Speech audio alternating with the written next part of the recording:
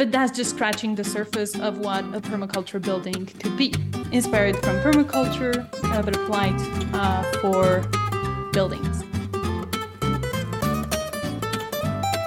Hello and welcome to the Permaculture Vine podcast. I'm Cormac Harkin, and today I'm delighted to welcome Joe Petroni on the show. Welcome, Joe. Hi, Cormac. Thank you for having me. Delighted to have you. I'm looking forward to hearing about permaculture and architecture and how it comes together. Do you want to just give yourself a quick 30-second introduction there, please? Of course. I am Joe. I'm an architect, and my focus is on the way permaculture blends with our built environment. I've been doing this for about 10, 15 years. That's great. So we always start at the start with our guests. Just where did you hear about permaculture, and how did you start your journey in it? I was an architect doing conventional architecture with my father, who was also an architect. And I was gradually growing disillusioned in all of that. And felt, there must be something more to the deep reason why I started doing this profession. And about, I want to say 12-ish years ago, I discovered Bill Mollison's book. And I took it with me to my father's newly bought small property in a rural area. And as I sat in the spring afternoons looking at the orchard in bloom, I was reading Bill Mollison's book, and David Holmgren's, of course. So I was reading Permaculture, and through those couple of nice breezy weeks in the countryside, my whole view of the way we build and the way we make places shifted, and clicked into something much more zoomed out. The orchard, in a way, was beginning to be a part of my work in a way it hadn't been before. And the spring flowing into a river started being a part of my work, which it hadn't done before. And the air and the orchard and everything was starting to be a part of my work.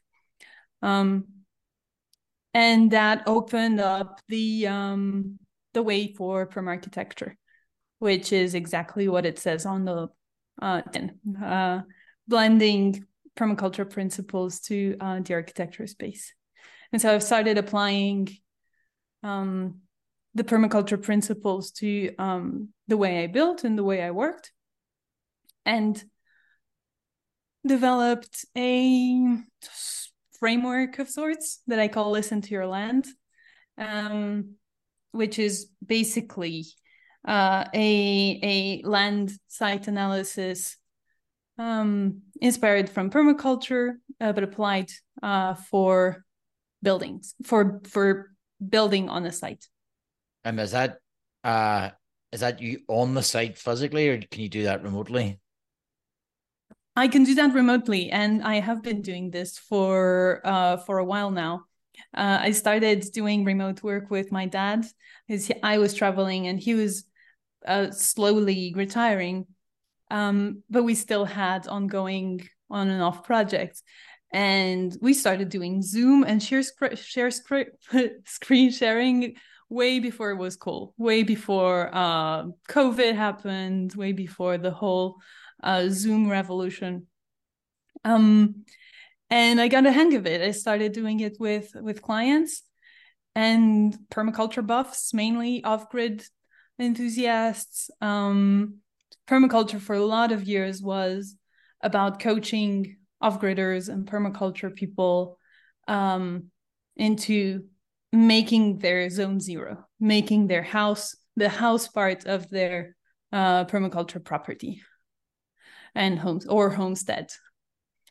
And integrating all of the elements of the site in a way that makes sense for that house, for that built space. Right. So now, so how did you go then? So it was just the book that you learned off, or how did you learn more about it then, about the permaculture side? How did you set about sort of, did you do a course, or are you self-taught? I am a bookworm. Starting over. I'm a bookworm. I've studied everything. I took all that there was. At that time there wasn't a whole lot to begin with, as content wise and permaculture courses wise. But I went through all of that. I went through everything, and I've been learning ever since. I mean, it's an ongoing thing. And lately permaculture has been evolving into what we today call regenerative. Permaculture is the forefather of regenerative design and regenerative agriculture, and then of course regenerative everything, including architecture. And so my focus now, even though it is it's an inherited thought from permaculture, but what I do today is called regenerative architecture. Right. So if you take it back then from just before that 2 weeks in spring, where you discovered the book, up until now, what's been the biggest shift in the way you look at the architecture? Is there anything significant that would stand out? The breaking of the silos of specialization. Permaculture has an instinctive systems thinking approach to things, an integrated approach to things, and it works with complexity because it started with nature. Whereas architecture started with, or lately, it starts from engineering. It starts from things that you know. And so it went into this hyper-mechanized way of seeing things that we see around us in general. And so what we're trying to do now is bring complexity back, and biomimicry is a lot of that. It brings the systems thinking and the complexity back into whatever your work is, and in my case it's architecture.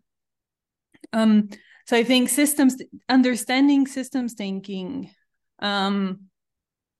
has been the most important step here, because before that permaarchitecture was a lot of bioclimatic design, passive, which is the European word for passive solar design, and of course it's important to understand the land in a way that you can use to make your house more efficient, but it can be so much more than that.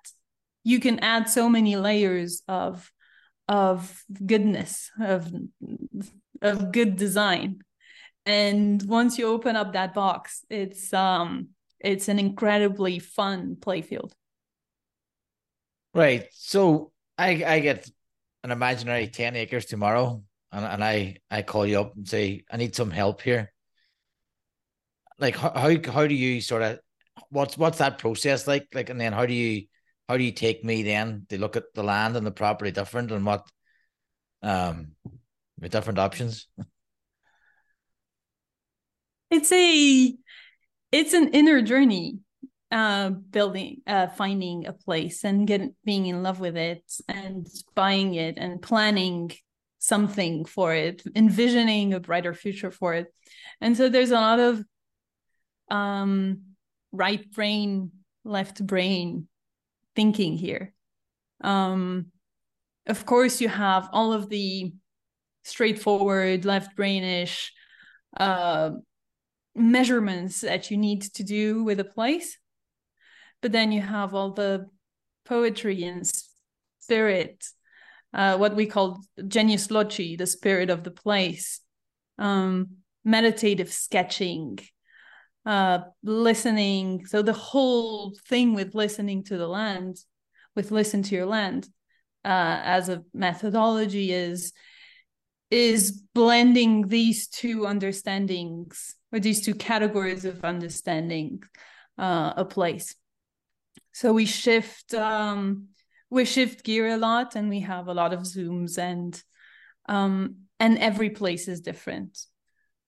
So it's a matter of not only understanding together what the inherent potential of the place is, but also to, if you want, commune with the place and understand what it wants to say, what its history is, all of the layers of understanding that you can have. The geological history of the place can be a fantastic way to understand what you can do with it. The watershed state. The watershed is the whole water system that your land is a part of. And water is such an important part of a place and of placemaking in general. That for me, that's sort of, and in permaculture as well, is the first place that you start with, right? So understanding how you can, with your land project, regenerate the watershed, and how the building can help with that, is also a very, very important step. It's I want to say complex. It's a spiral. Sometimes I call it a messy spiral. It's a messy spiral towards growing potential. Right. So it's like the permaculture principle: observe, interact, then you get the practical side, you take your measurements, you look where the water's going, you look where your restrictions are, and then you get a feel of the place, and then sort of let would that be a fair summary? And then design around them. Oh, that's just the beginning.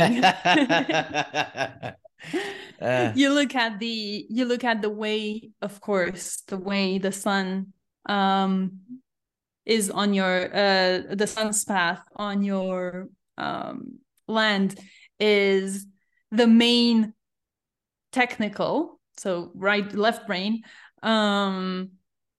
information that you need to gather, and that's for your building.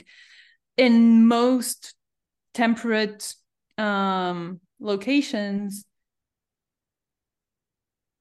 getting a south facing general layout of your house is the most simple and straightforward and cost effective ways of getting a house more efficient, getting to warm up easily and cool down just as fast.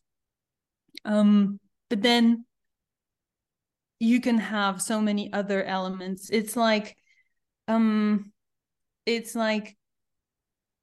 those Japanese games, like they Go.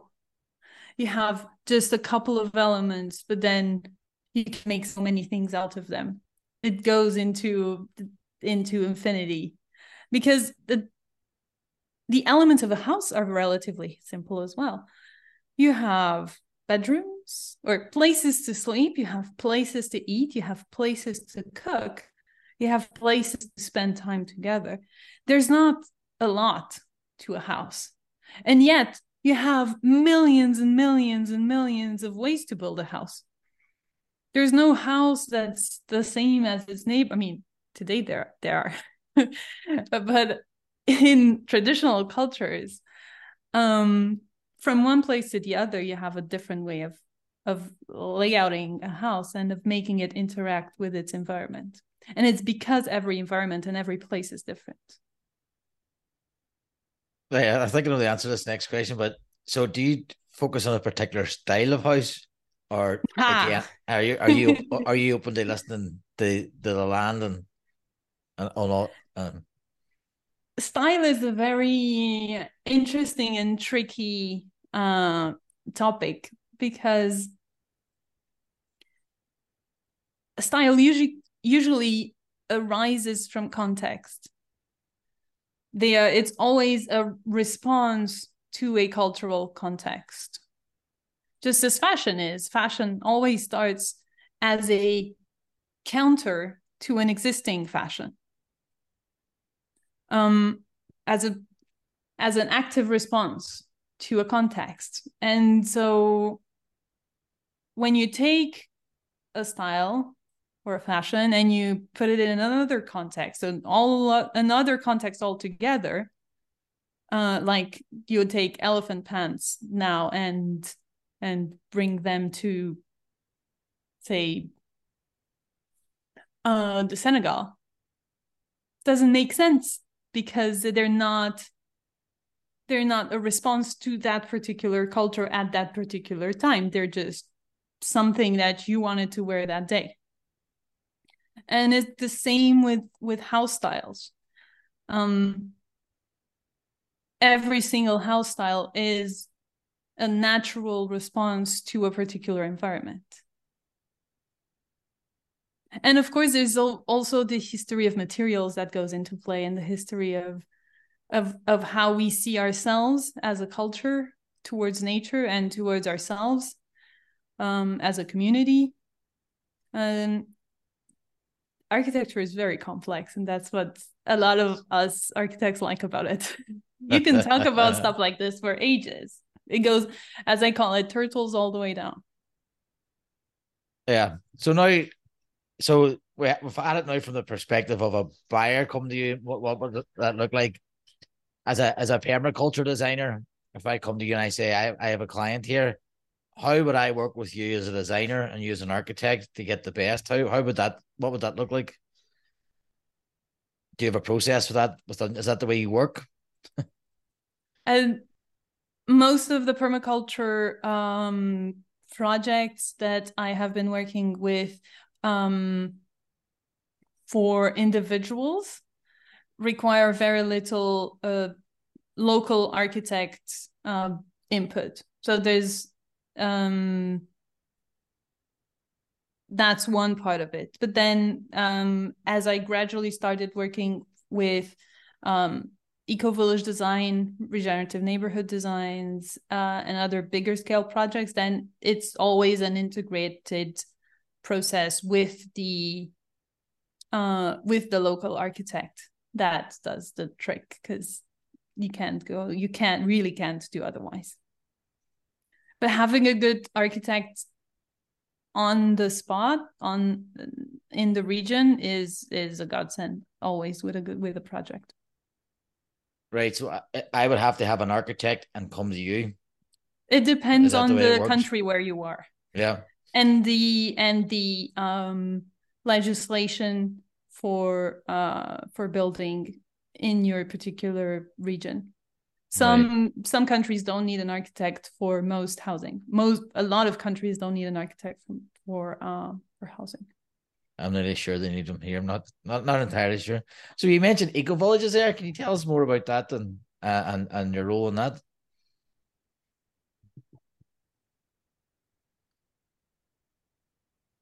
Of course, when you start to work in the permaculture space, and specifically in the housing and construction space, there, bigger projects start to arrive that are basically all of them in the eco village space. And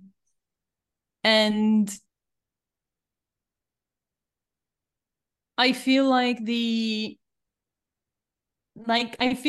eco village wave is sort of waning, and the regenerative community age is starting. And the difference between those, even though they sort of sound the same, but with a different hat, the difference for me between them is that eco villages the eco villages that we've built through the last 20, 30, even 40 years have been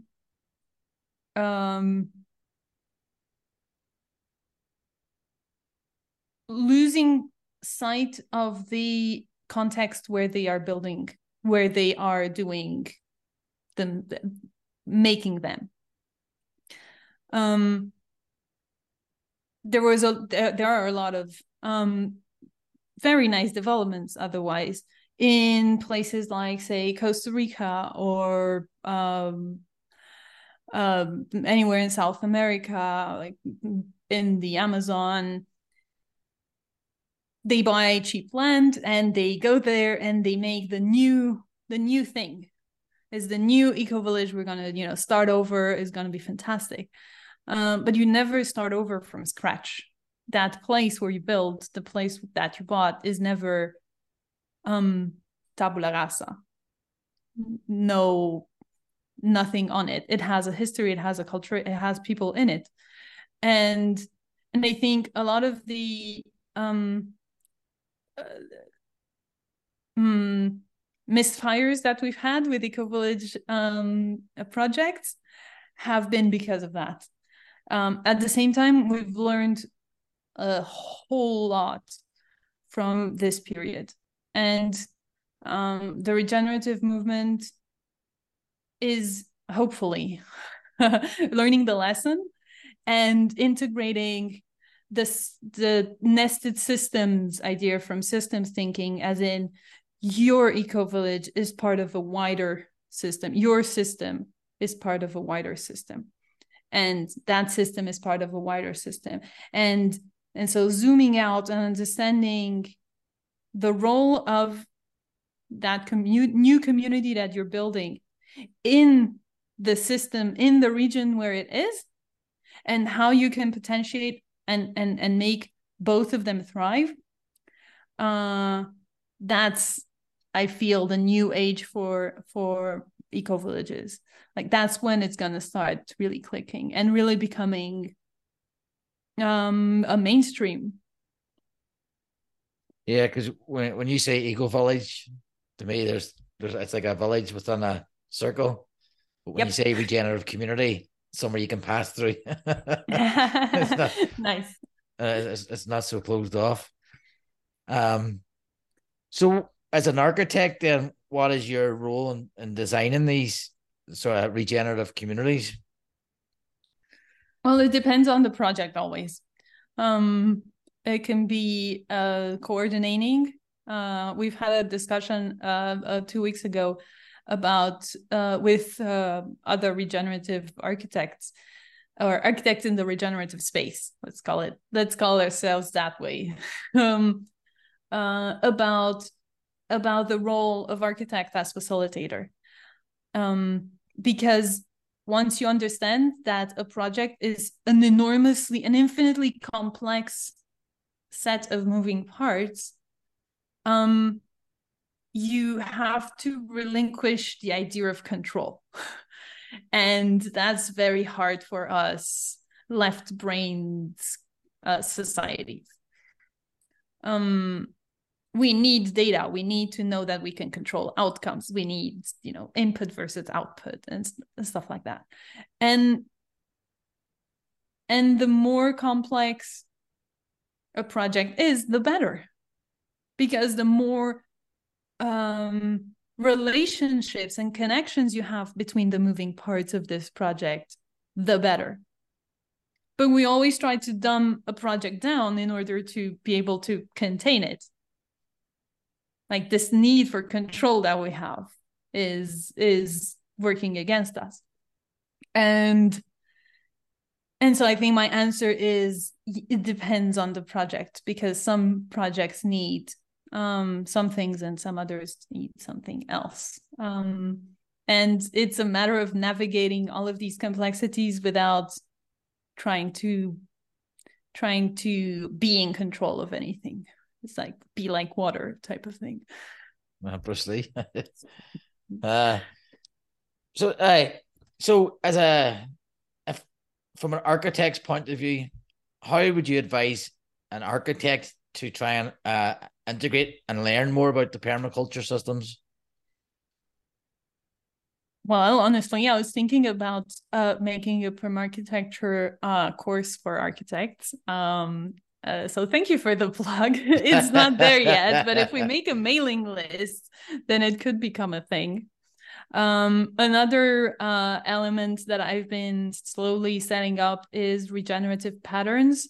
It is at regenerativePatterns.com, and it's a start of a project that visualizes patterns of regeneration for the built environment in a graph way. So it's basically a graph of the connections between all of the elements of a project. Again, not trying to contain it, but trying to map the territory a bit. And that has the potential to become a map of the innovation space in the regenerative architecture world,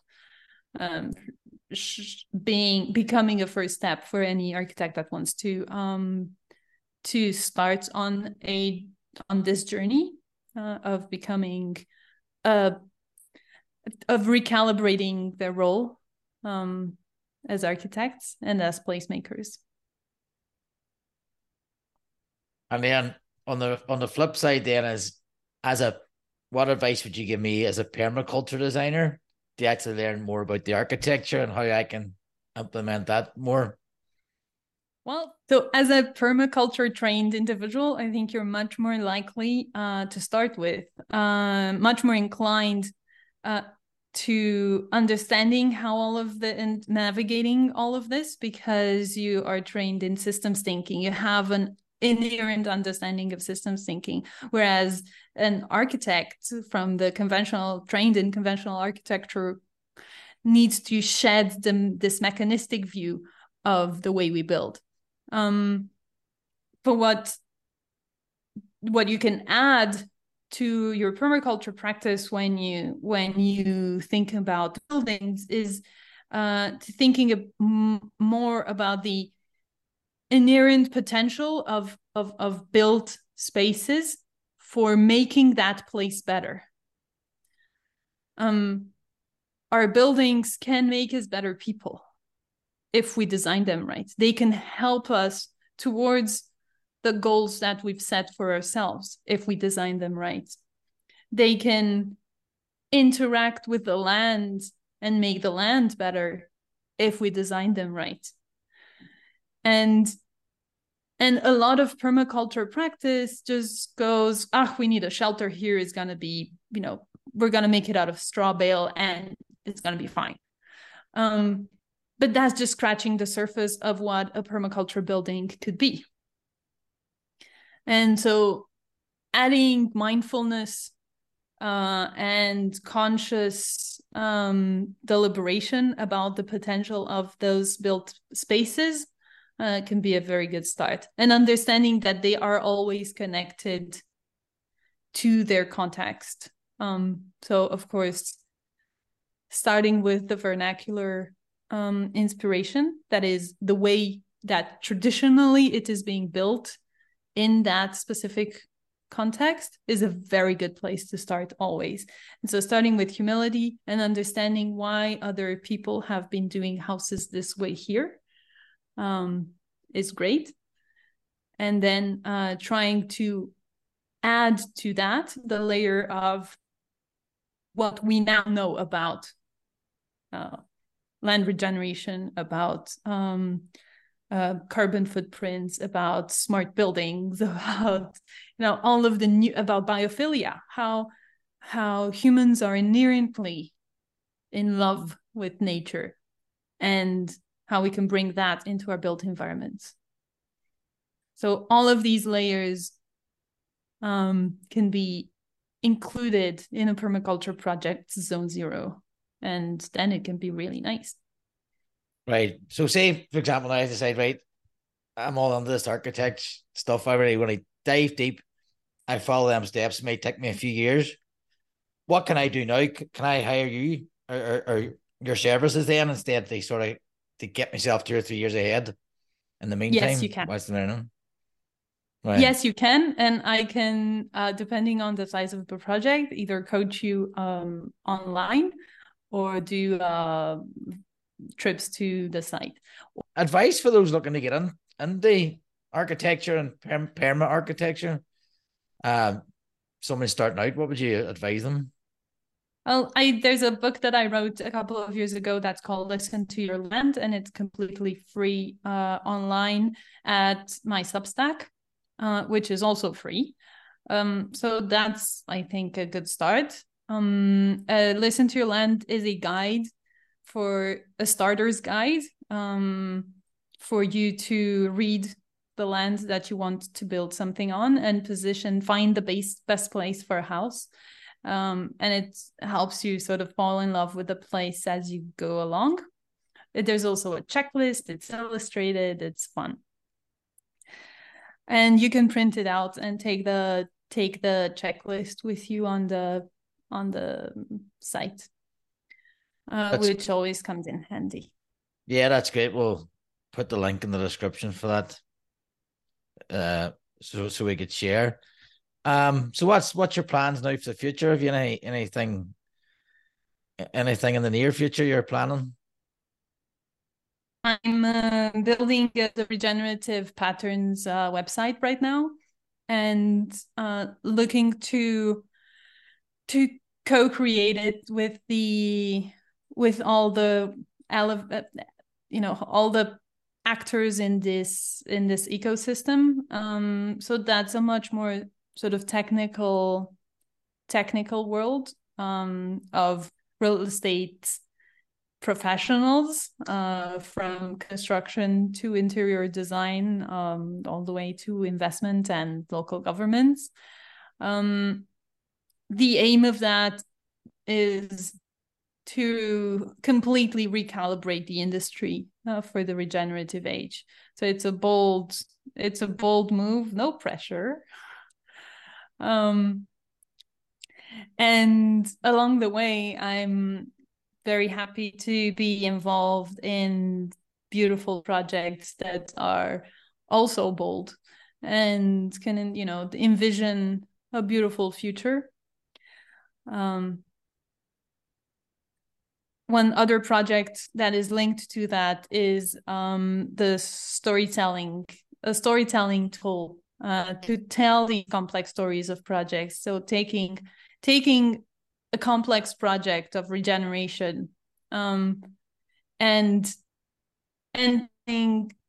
getting the process, the whole design process, and putting it in the forefront to explain what goes on behind the hood, to not only end users, but also potential investors, partners, local governments, and legislators and investors, etc. So I think that convincing as many people as possible that regenerative and permaculture inspired development is the way to go, and that we need frameworks and legislation and money to make them happen, is one of the important things that we need to do nowadays. I touched on something there. Do you have much trouble with the local legislation of trying to do things that you're not allowed to do? Long story short, yes. And how are you overcoming them challenges?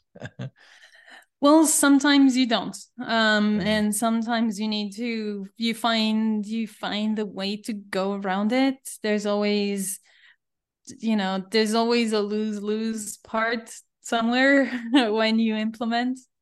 And we're all experimenting, and everything's trotting along. Some places are easier to work with than others. Like Switzerland is a pain, for example, because it's so legislated that even just implementing stuff like circular economy and circularity in materials is almost impossible. So it depends on the place.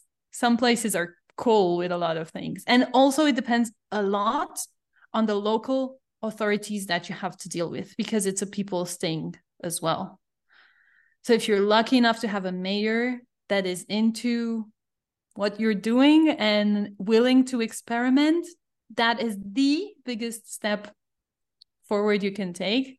And that's why all this stakeholder agreement and alignment that we were talking before is so important. Because we can do and think as many, innovative ways to make a beautiful place happen. If we don't have the legal infrastructure and the community engagement to actually implement them, let alone the money, but they just stop before they're even out of the blueprint, because they won't happen. Yeah, it's something that frustrates me that you watch the news every night, climate change, fires, all this thing they throw at you, but then they don't have the mechanism in place at local government for you to actually implement solutions. And there's a big disconnect, and it's like, well, hold on a minute, I have a solution for you here, but you're not letting me do it. But you're telling me every night in the news that the world's ending, and it's like, right, you need to sort of join them two dots. Hopefully, it's starting to change fast. And there's always this coordination that needs to happen between the top down and the bottom up. And I feel like permaculture has been a lot of bottom up-ing for the past 10 years. And only lately I sort of feel like I'm growing up and getting to the top down pit of it as well, which is not fun, but I feel like it needs to be done. And the money part of it, the sustainable, is coming back to eco villages. One of the main reasons why a lot of them don't work is because people don't think about money when they do them. They don't build them into a sustainable community. As you need to think smartly about money in a way. And if you don't have a healthy relationship with money, then it just becomes, one of those shaggy hippie places, which we love. I'm a hippie. But if we want to get this to mainstream, we need to be more smart about it. I think that's a very good place to actually finish up, because that's basically what this podcast is about, is showing people different ways people in permaculture are earning their career or earning their money. Because to me, it's necessary to have people earning money in it to make it sustainable, because it has to grow. Joe, thank you very much. I think we've only scratched the surface there, but it's been really interesting. And thank you very much for coming on and chatting to us about permaculture. Thank you, Cormac. Guys, that was Joe Petroni, and I keep forgetting to do this. If you think you got value, go and like, subscribe, and give me a thumbs up. It helps. I'm supposed to say it at the start, but I always forget. And we'll chat these next week. Thanks, cheer. Oh, and I like to blow our course as well. Our PDC professional course is coming out in September, where we take you from being a PDC graduate, teach you digital design, how to digital design to professional standard, client communications, how to extract the information to get the best out of design, and a few other things too about marketing, business, websites. But that's been Permaculture Vine Podcast. I'll see you all next week. Cheers. Thanks, Joe.